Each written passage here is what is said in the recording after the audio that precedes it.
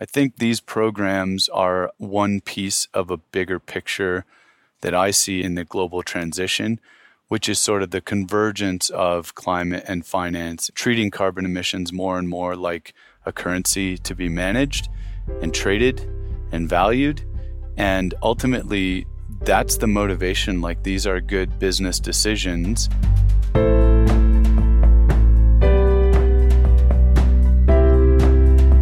Welcome to Sustainability Leaders. I'm Michael Torrance, Chief Sustainability Officer with BMO Financial Group. On this show, we will talk with leading sustainability practitioners from the corporate, investor, academic, and NGO communities to explore how this rapidly evolving field of sustainability is impacting global investment, business practices, and our world. The views expressed here are those of the participants and not those of Bank of Montreal, its affiliates, or subsidiaries.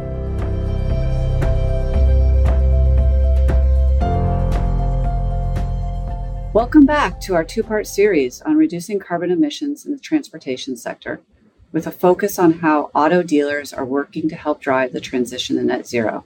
I'm Christine VanDerwill, an associate with BMO Radicle. In today's episode, we'll be exploring some of the challenges and opportunities with reducing emissions in the automotive sector, plus we'll touch on the leadership of other transportation-centric industries that are transitioning their fleets and equipment in the drive to net zero. We'll be looking at novel policy instruments that are propelling cleaner fuels and investments in electric vehicle infrastructure across North America. More specifically, we'll take a deeper dive into the new low-carbon fuel programs that aim to reduce the carbon intensity of transportation fuels. Innovative businesses, transportation hubs, and cities continue to be at the forefront of the transition, and there are now more financial rewards to support the path forward. We have Cooper Robinson, Director, Innovation Lead at BMO Radicle, as well as Brad Neff, Director, Innovation, Low Carbon Fuels, joining us today to share the complex dynamics at play and the regulatory landscape of low carbon fuel programs. For over a decade, both Cooper and Brad have tackled some of the most complicated issues facing energy companies, including operationalizing government carbon credit markets, the use of offset credits for compliance and voluntary purposes, and implementing new and changing low-carbon fuel regulations. Brad and Cooper have a shared passion for tackling emissions in hard-to-abate sectors.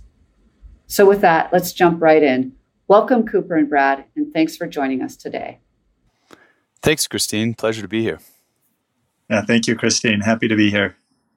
So for starters, Cooper, could you give us a primer on BMO Radicle and speak to what BMO Radicle offers in the context of helping businesses and organizations in their journeys towards net zero? Absolutely. Thanks, Christine. So Radicle has been a leader in the carbon markets for about 15 years now. One way that I describe what we do is to use a spectrum of point A to point B. And point A could be the start of your journey. What can I do to reduce my emissions? Am I eligible for any type of carbon credit revenues? What are the project types that I could do in order to generate some of those revenues? And those types of questions will help clients answer. And point B, I would describe at the end of the journey, maybe you've operationalized a program, you've got carbon credits on the registry, you're looking to sell them for the best price, or you're looking to purchase credits to count against some of your commitments and so on. And wherever clients are in their journey from point A to point B, we're trying to move them forward. We've developed well over 10 million metric tons of CO2 equivalent in carbon credits in collaboration with our clients. We've traded hundreds of millions of dollars worth of carbon credits.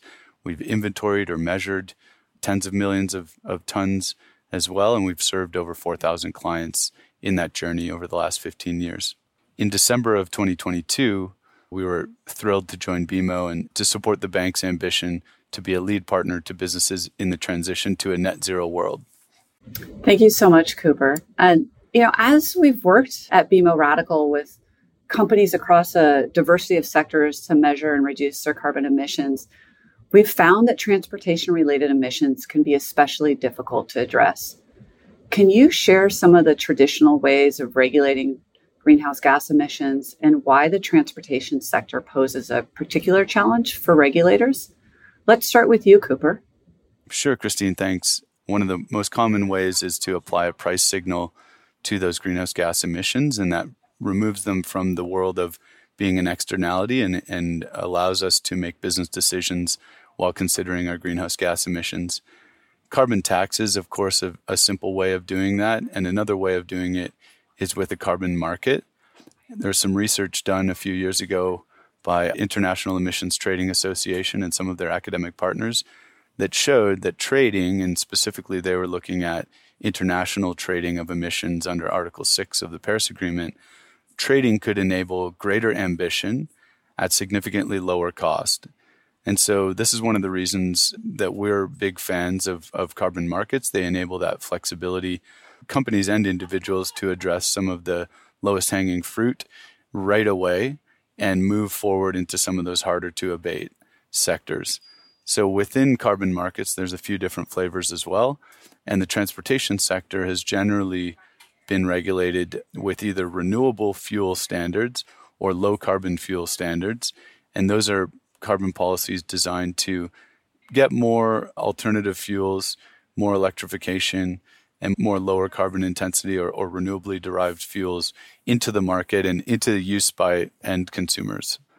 Transportation is particularly difficult because the sources of emissions, and usually we say about 75% of the life cycle carbon emissions associated with transportation fuels does come from the tailpipe. And so it's a mobile source. It's a relatively small but numerous type of source, and that makes it particularly challenging relative to, say large individual emitters that are often regulated in different ways.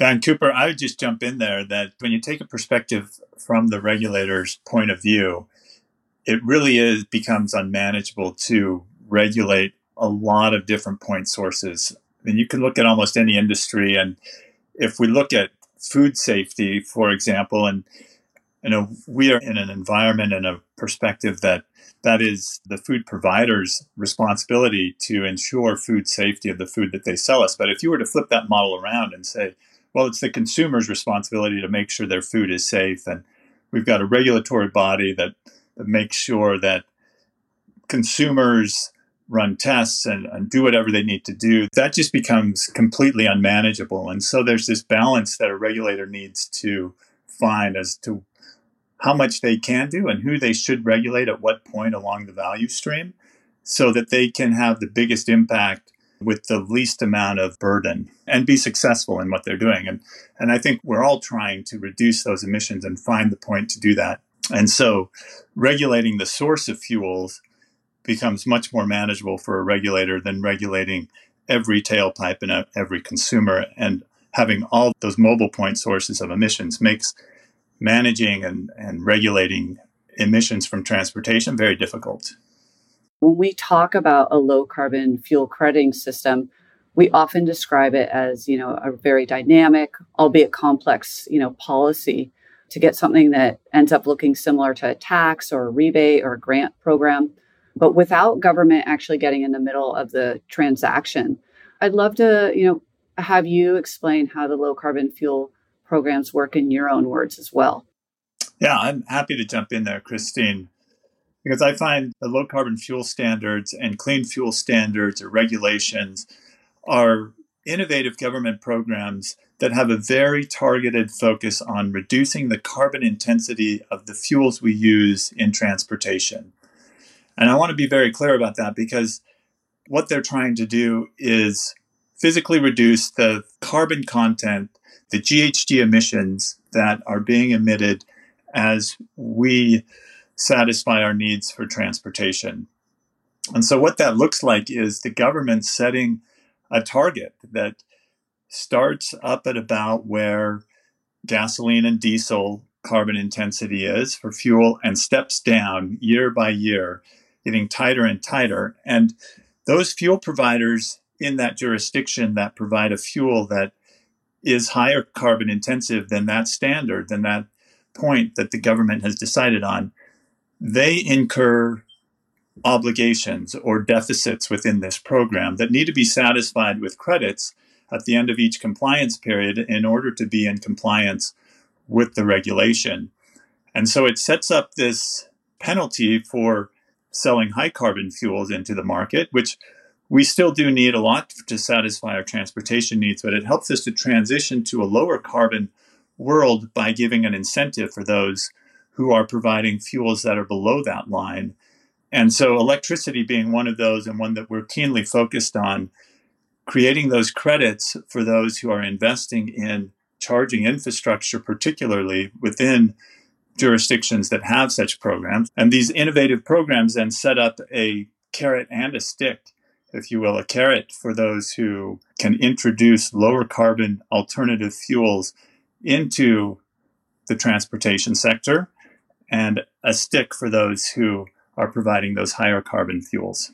Brad, I want to point out maybe a couple of the features of low carbon fuel or clean fuel standards that make them a little bit unique.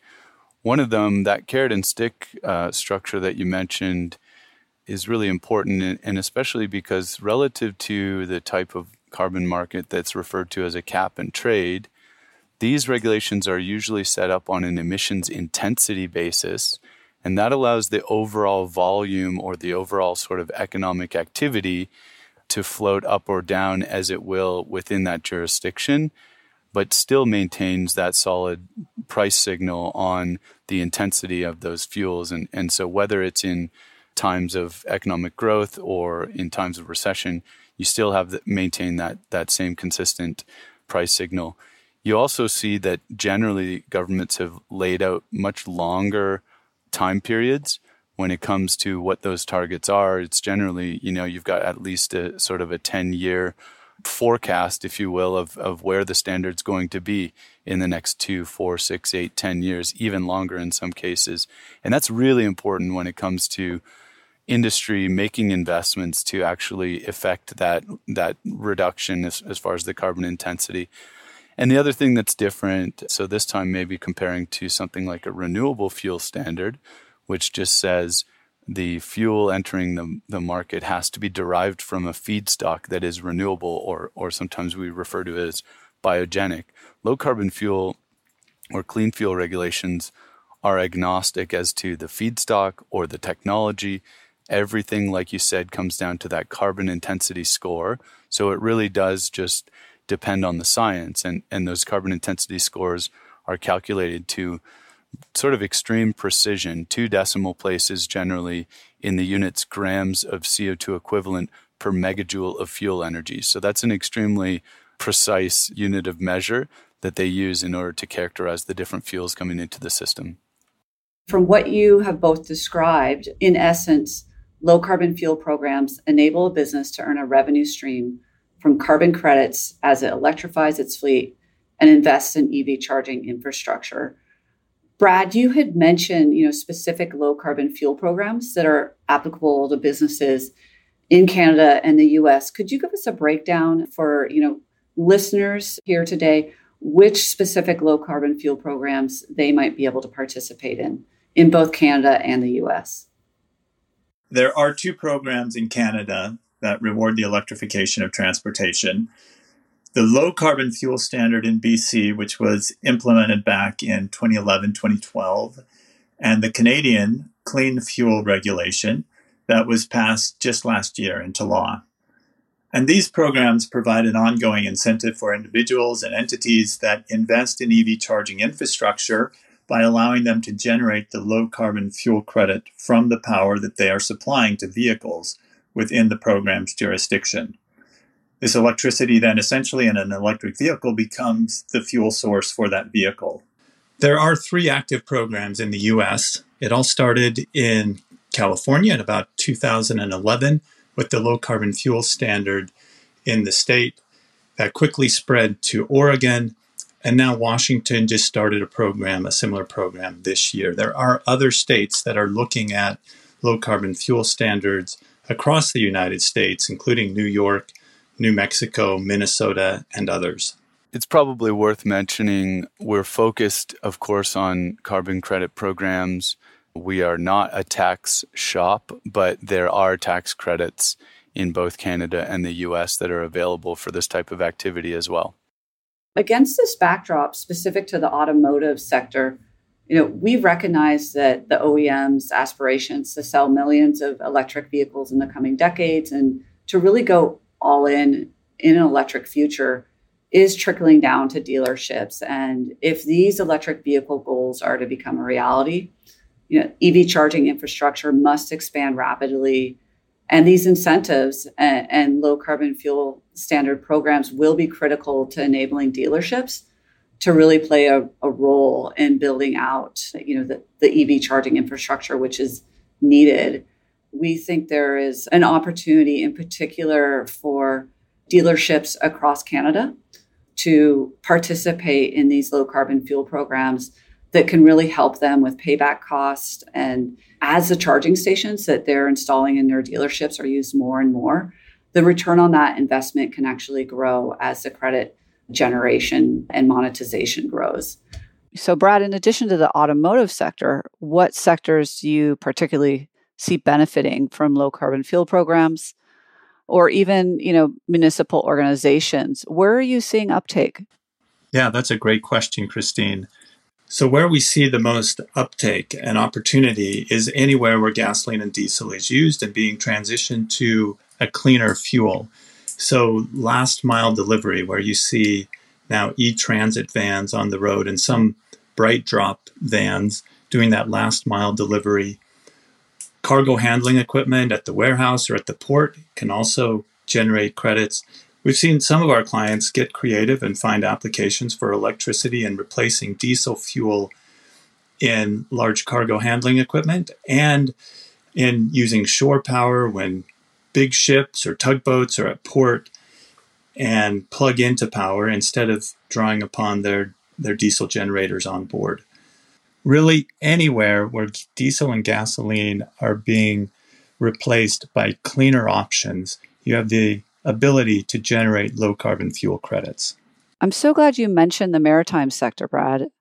In fact, two of our first clients to work with us are maritime businesses, a tugboat operator and one of Canada's largest marine terminal operators. For these businesses, they are now able to generate low carbon fuel credits from shore power.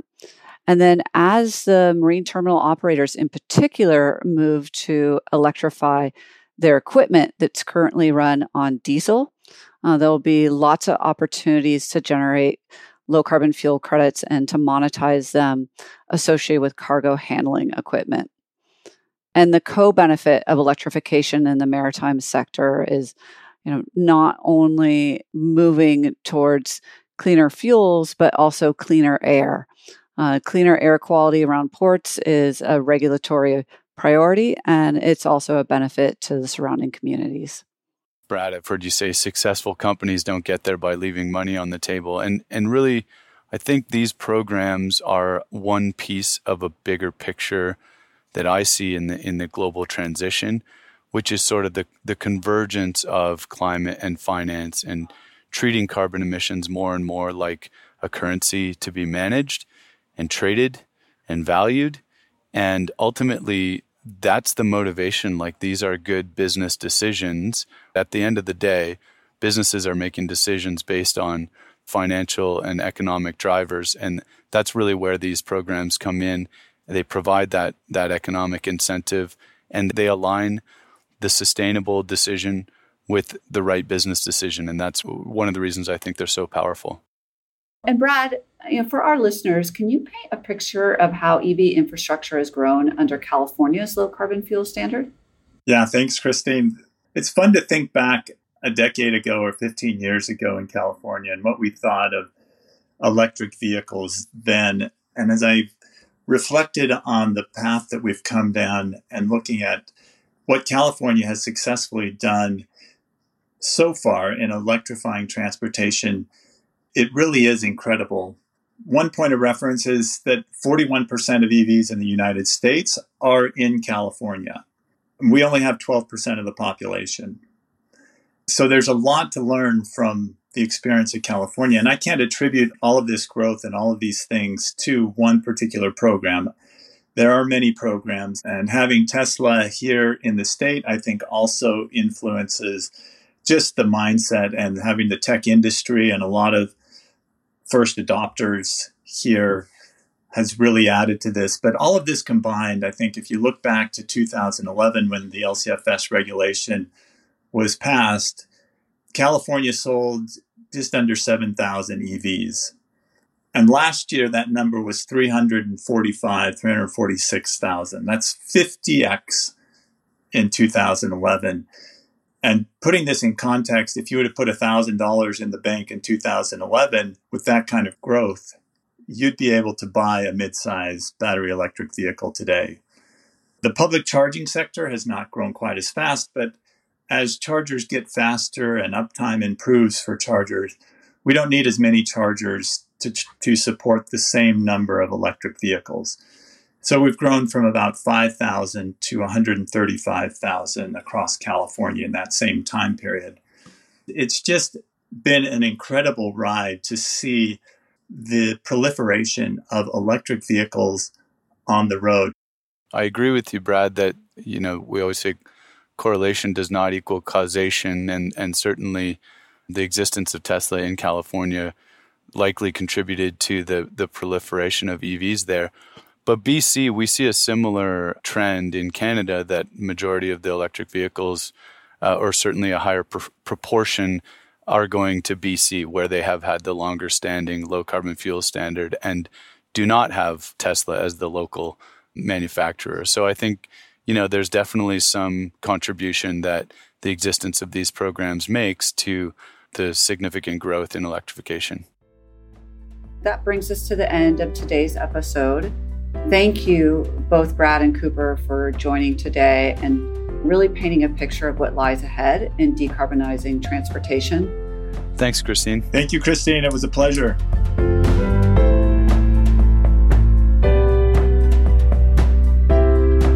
Thanks for listening to Sustainability Leaders. This podcast is presented by BMO Financial Group. To access all the resources we discussed in today's episode and to see our other podcasts, visit us at bmo.com/sustainability leaders. You can listen and subscribe free to our show on Apple Podcasts or your favorite podcast provider, and we'll greatly appreciate a rating and review and any feedback that you might have. Our show and resources are produced with support from BMO's marketing team and Puddle Creative.